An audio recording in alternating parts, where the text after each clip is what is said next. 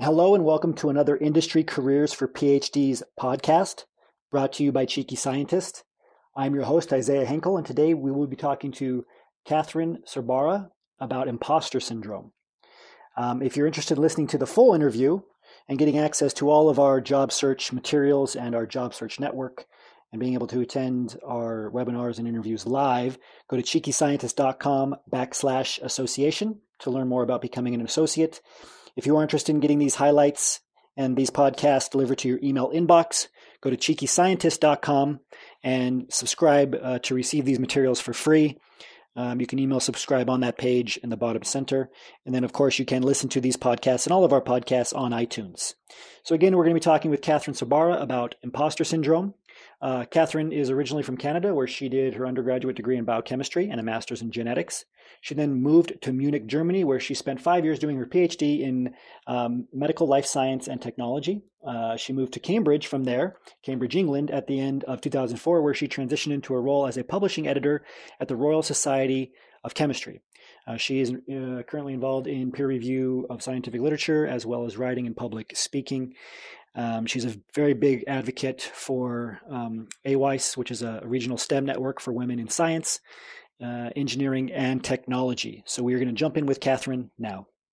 So we're very fortunate to have you here, Kathy. Thanks for making time to be with us. Yeah, of course. Happy to be here. Okay, great. So the first question I have is just very basically, because there's a lot of different definitions for us, but maybe of imposter syndrome, and maybe you can help us understand what imposter syndrome is in the simplest sense. Sure. Yeah, when I think about imposter syndrome, I think about feeling like a fraud. So I think the best example I've ever heard is you think about it like there's a group called the fraud police, a group of fictitious people that are going to come banging down your door at any moment and say, you're faking it. Everything that you've ever done, your PhD, your papers, that's all fake. So it's a lot about having self-doubt about your successes. And every time you get a success, it kind of reinforces those feelings of fraud. So, oh, that was just lucky. Anybody could do it. And I don't really belong here, that sort of thing. Yeah, so I think that's a real enlightening description of it, and just in terms of the simplest sense, what it means to be an imposter. And, I think this is something we've all experienced at one time or another. Maybe some of you haven't. I know I have. When I was in graduate school, especially the first couple of years, I just kept waiting for somebody to tap me on the shoulder and tell me that, hey, we all know you don't belong here, right? And so it's that kind of creeping feeling you get where you think everybody has certain skills or everybody's publishing or whatever it might be, and you're being left behind, or you don't have those skills. And it's a scientific term in the field of psychology, imposter syndrome. There's peer-reviewed studies on it. Over 70% of the population, up to 70% of the population, has experienced it at one point in their career. And so dealing with it is important, because when you go on a job interview, when you go to a networking event, if you allow yourself to feel this imposter syndrome, or listen to those inner voices that say, you are missing out, or you don't have what everybody else has, it's gonna come through. And many of you have experienced this, which is why this webinar has been requested so much over the last few months. So the next question, Kathy, I wanted to ask is, in terms of your personal story, what were some of the experiences you had in terms of imposter syndrome? How did imposter syndrome affect you during your PhD, your postdoc, and even during your transition period? So maybe you could talk about those different time points and how it manifested for you personally. Mm-hmm. Well, I was in a very competitive lab, and where I was, I felt very intimidated by people around me about the project that I was doing. It was very difficult. So I felt like I just couldn't cut it, even though, looking back, I did do well. I published papers, I graduated, but the whole time I was doing my PhD, I felt like I wasn't going to cut it. And that made me just put in so many hours to feel like I had to prove myself. And for me, it was very difficult because every time I got a piece of feedback from my supervisor, for example, if he said, this report was inadequate, to me, that was being translated to I'm inadequate. So I was internalizing all the feedback that I was receiving as being negative feedback on me personally. And then if you think about going to conferences, it made me very nervous about talking to other people in the field because I perceived them as being highly skilled and experienced, where me, I had no idea what I was doing. And then while I was transitioning, you think about seeing a job description and not being able to tick all of the boxes. A person not having that imposter syndrome will think, well, I know I can do it anyways because I'm confident in the skills I do have, where I would be more like, you know what, I only have 85% of the experience that they want, so I better not apply because I don't think I'd be able to do it.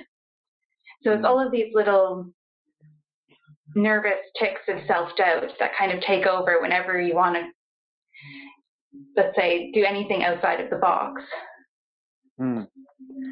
Yeah, I think that's a very good description of it. And I want to just go on a little bit deeper. So how did this affect you in terms of, I guess, your stress levels or your emotions or even your productivity? Well, I was very stressed. I mean, that goes without saying. During grad school, I suffered a lot from anxiety and even depression. So for me, it was something that was holding me back. And I felt like I needed to over-prepare for everything. So if I had a talk to give, I would spend hours and hours preparing and practicing, more so than anybody else would. And then if I succeeded in that task, I would be, well, I got really lucky that time, rather than saying, okay, you know what, I did something, I accomplished something well.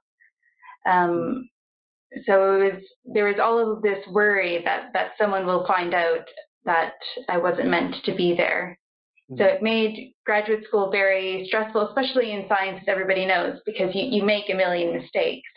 That just happens. But I had a sense of perfectionism, but perfectionism in that even when I succeeded in doing something, I still couldn't enjoy that success. Yeah, very, very, very clarifying. So I think the important thing here is to understand, not only what imposter syndrome is, but the effects of it. And it's just something that it's always going to be there. You're going to have these thoughts, but being able to manage them or channel them to make sure that your productivity, your emotions, and certainly your performance on job interviews, networking events doesn't suffer. So a lot of you are saying, Kathy, sounds like you're talking about me and my life. It affects self-esteem. There's been studies showing that there's a strong correlation with imposter syndrome and self-sabotage and feelings of shame. So again, just identifying some of this stuff, talking about it, showing the science behind it, shows two things: that you're not alone if you've experienced this. Most of the population experiences it. It's normal. It's partly due to how our brains work. And now, with this information, you can move forward past it and set up some strategies for combating it. So Cassie, my next question is, okay, so let's move towards mitigating imposter syndrome, right? So when these feelings creep up, or once you identify that you have experienced feelings of being an imposter, what do you do personally, or what have you done that helped you, during your transition process, as a sufferer of this? What did you do when applying for jobs, for example, to mitigate these feelings or these thoughts? Right, great question. As you said, you won't be able to get rid of it completely, but I think it's more about changing your thoughts over time. So keep doing things that scare you, but realize that failure is normal and it happens to everyone, and success teaches you very little, but failure, you learn from your mistakes. So in terms of when I was applying for jobs, I was very careful in my wording.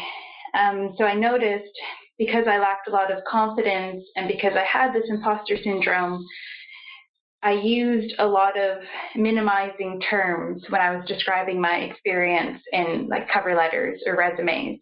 So words like just or only. So for example, I only have 2 years of experience in this, but this, and this. And automatically you're putting yourself down without even realizing it. And then when you get that interview or you get that phone call, don't think about, oh, now I have to explain all of these things that I don't have experience in. Think, they're calling me because they saw your resume and they like what they saw. So you're qualified. So don't feel like you need to explain yourself. Feel like it's now time to really show off your skills. So yeah, paying attention to my language and paying attention to how I portrayed myself in various aspects of the job process. Yeah, I think this is really important because communication is powerful, right? We've talked, I mean, how many webinars have we done on presentation skills or networking, interviewing, all these things, which are essentially how you're presenting yourself to somebody else. And when you present yourself, you know, you're using your vocabulary. Your vocabulary is powerful. And so if you continue to downplay your accomplishments, which, you know, from the very first workshop that many of you have gone through on resumes, we talked about this, right? Your resume, it's not a peer-reviewed journal. It is a persuasive document. You're supposed to be talking about your strengths in a very, you know, strong way, and you're in a very convincing way.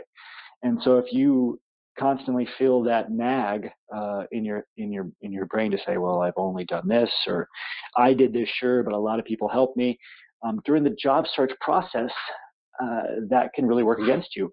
And in science in general, like, it is important to train yourself to have a critical eye when it comes to data. This is, of course, important.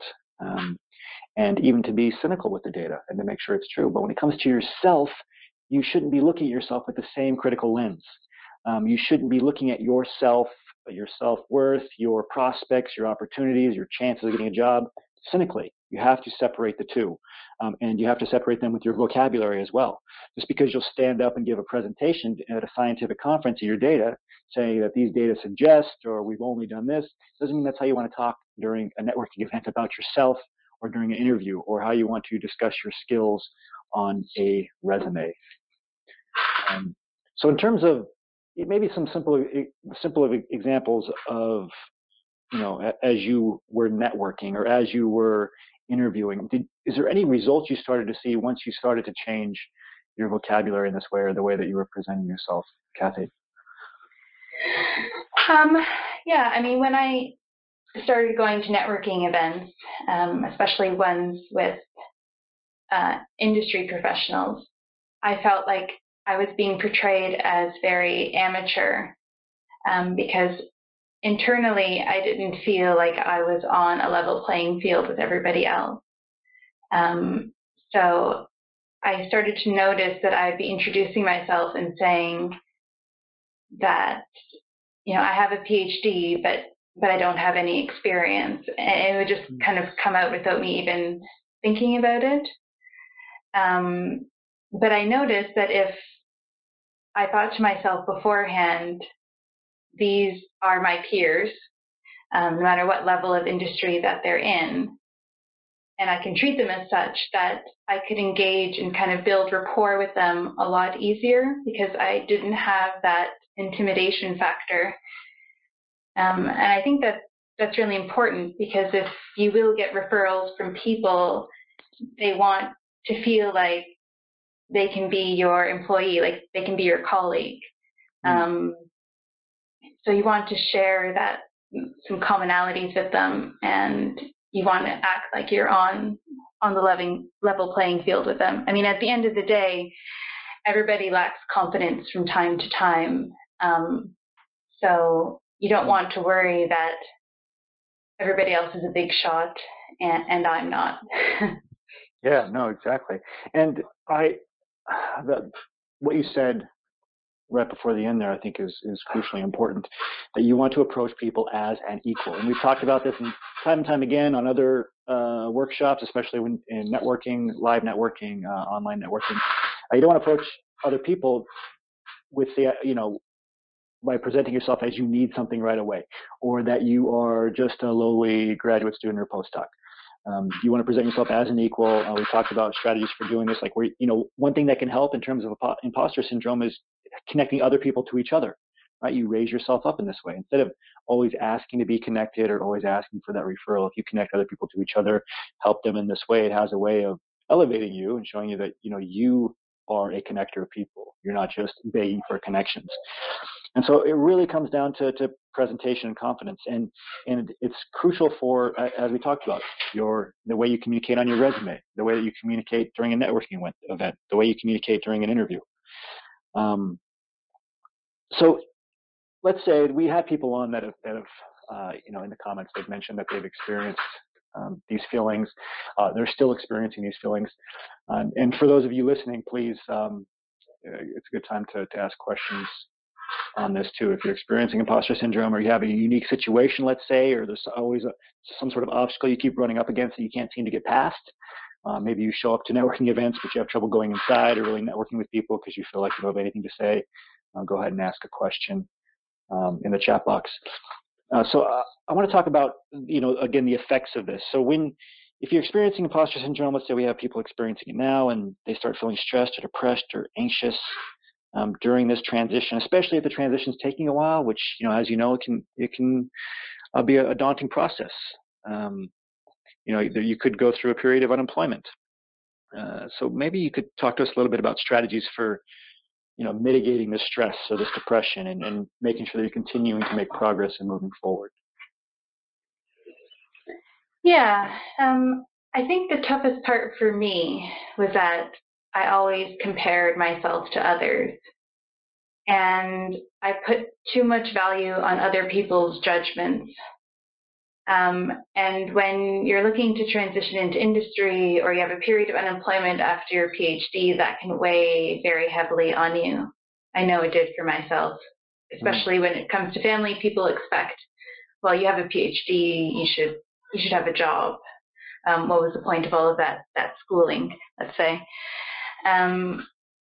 But I think you need to create motivations for yourself that have nothing to do with making other people happy. And I think as soon as you do that, I think it makes the process a bit easier, because you realize that things take time, and it takes some people more time than it takes other people, and that's okay. And then to realize that you will have moments of self-doubt, and that's completely normal. And really just to give yourself a break. I mean, it's not going to happen overnight. It's going to take some hard work, but don't burn out because of it. So make sure you take time to recharge, just like you would if you were working on a really difficult project at work, getting enough sleep, all of these little things that doesn't seem important, but is just as important as going to that networking event is just cutting yourself some slack.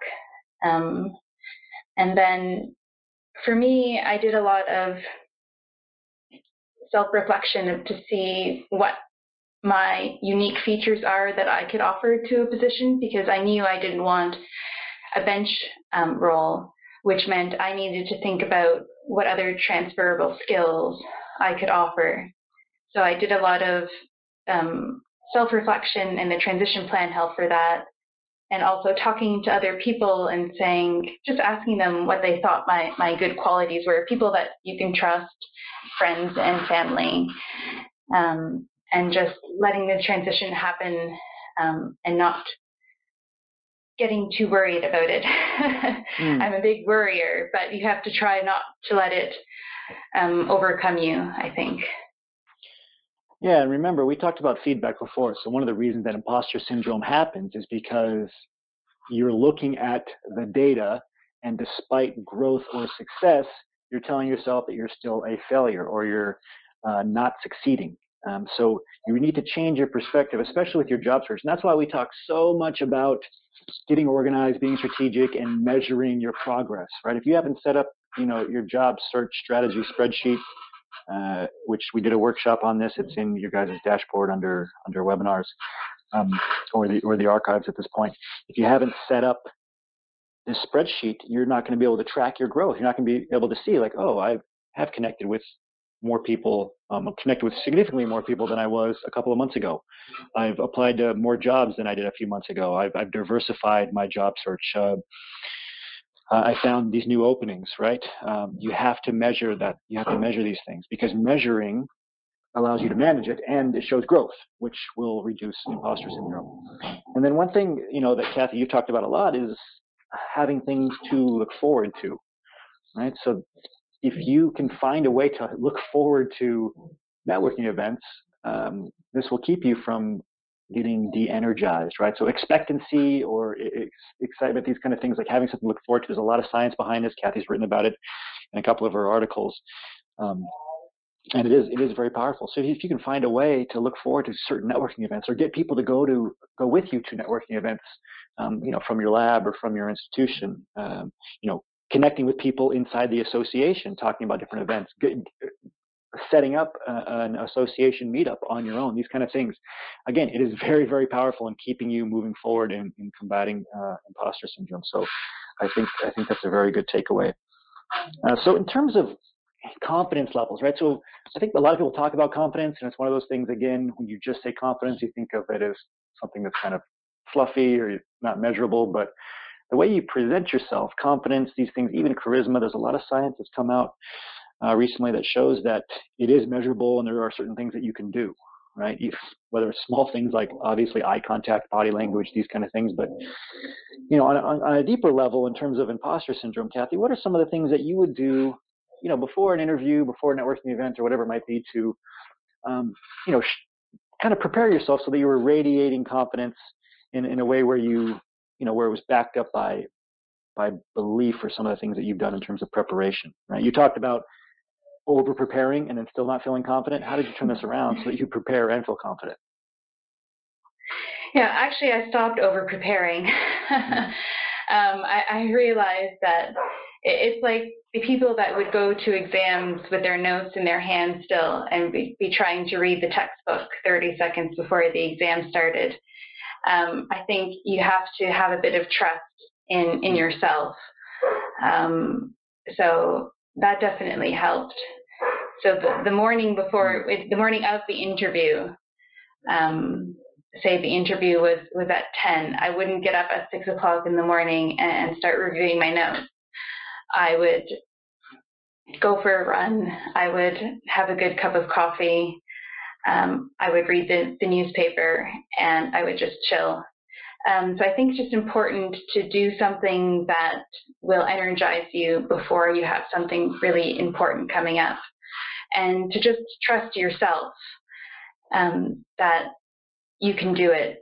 So especially with interviews, I think if you over-prepare, you can also see it seem a bit robotic, but you want your personality to come through. And that's been mentioned in the group before, that people have nailed all the answers, but because they didn't seem personable, they didn't get the job. So you need a bit of both. So when you're relaxed, your personality does shine through. So I think you need that balance of course you need to prepare, but have confidence in your ability and know that you can be the one for the job. Yeah. So, and again, I think it just comes down to, measuring a lot of this stuff or getting a lot of this stuff on paper. For whatever reason, a lot of PhDs are very, very good at, many of you will have hundreds of files of data at least on your computer. But one or two related to your job search. You should really be keeping records as you're going through the dashboard. Make sure that you're writing things down. You're going through the transition plan to identify the actual kind of professional lifestyle you want. You're looking to fit jobs to that, and you're again writing down these different jobs, these positions. You're creating your job search strategy spreadsheet, and keep all this in a folder in one place. Again, I guarantee you all have folders in your lab notebooks, actual written, actual folders with printouts of Western blots or whatever they might be. Start keeping one folder for everything that you've done as you've gone through the program, through the Cheeky Scientist program, all the notes that you've taken, print off some of the Facebook posts that have nuggets of wisdom that will help you, or strategies that will help you in your job search. Keep this in a folder, and as you see that folder grow, your confidence will grow too, because you'll see and be reminded of all the work that you've done, and you'll know that a few months ago you were in a very different place, and you've come further now. And this will help you in terms of preparation, because you'll realize that you have prepared. You don't need to stress or feel less than, because most people that are searching for jobs, they are not doing this. They're not doing what you guys are doing. They're not on these webinars. They're not getting the cutting edge information from the ground that you guys are getting in the private group. So all of this is very important. And then start keeping track of the way that you're communicating. Don't communicate with a kind of less than mindset. Make sure that you're not saying, I only done this, or, I did this, but really I was helped a lot. You want to really talk about what you've done, and you want to own that.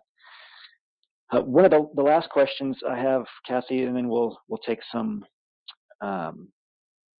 questions from everybody in the chat box, is in terms of the skills. So in terms of your transferable skills, we talked a lot about transferable skills. In terms of technical skills, how can you really own these skill sets and talk about them and communicate them, whether it's on a resume or a networking event or an interview?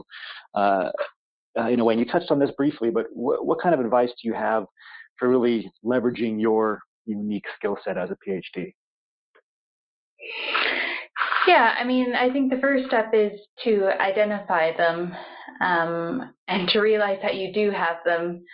I've spoken to quite a few people that say that, they'll say, I have a PhD in astrophysics, but I don't really have any transferable skills. And then I laugh, like, that's ridiculous. So I think the first thing is, using this, the document that Arundoi put together with the 50 transferable skills, read through them and see which ones you can identify with, and then ask for feedback from other people about what they feel your strengths are. And this comes back to not worrying about what other people think. So don't feel like you have the same skills as everybody else. But see those skills as something unique that you can then present at an interview. And I think it also helps to start going to blue ocean networking events. So networking events that aren't just all scientists with PhDs. And when you start talking to other people from different backgrounds and you talk about what you do, I think that's a huge boost in confidence, because people will be amazed at your accomplishments, as they should be. Because you're one of the few people with a PhD. And so when you talk to people at other networking events, you go to a wine tasting or an art exhibition or something like that, and you just start chatting with people, you'll see how amazed they are by you. And I think that can be a huge confidence booster. Thank you for joining us for another Industry Careers for PhDs podcast. If you're interested in attending one of these interviews live, or if you're interested in getting access to the full interview, including all of the background materials and show notes, go to cheekyscientist.com/association and learn how to become an associate. You can get on the waitlist for the next association enrollment period there and learn full details about the program. It's a program specifically designed to help PhDs transition into top industry positions. If you would like to receive more of these interview highlights via our podcast sent directly to your email, go to cheekyscientist.com and email subscribe under where it says Start Here. If you haven't already, you can also subscribe to this podcast on iTunes.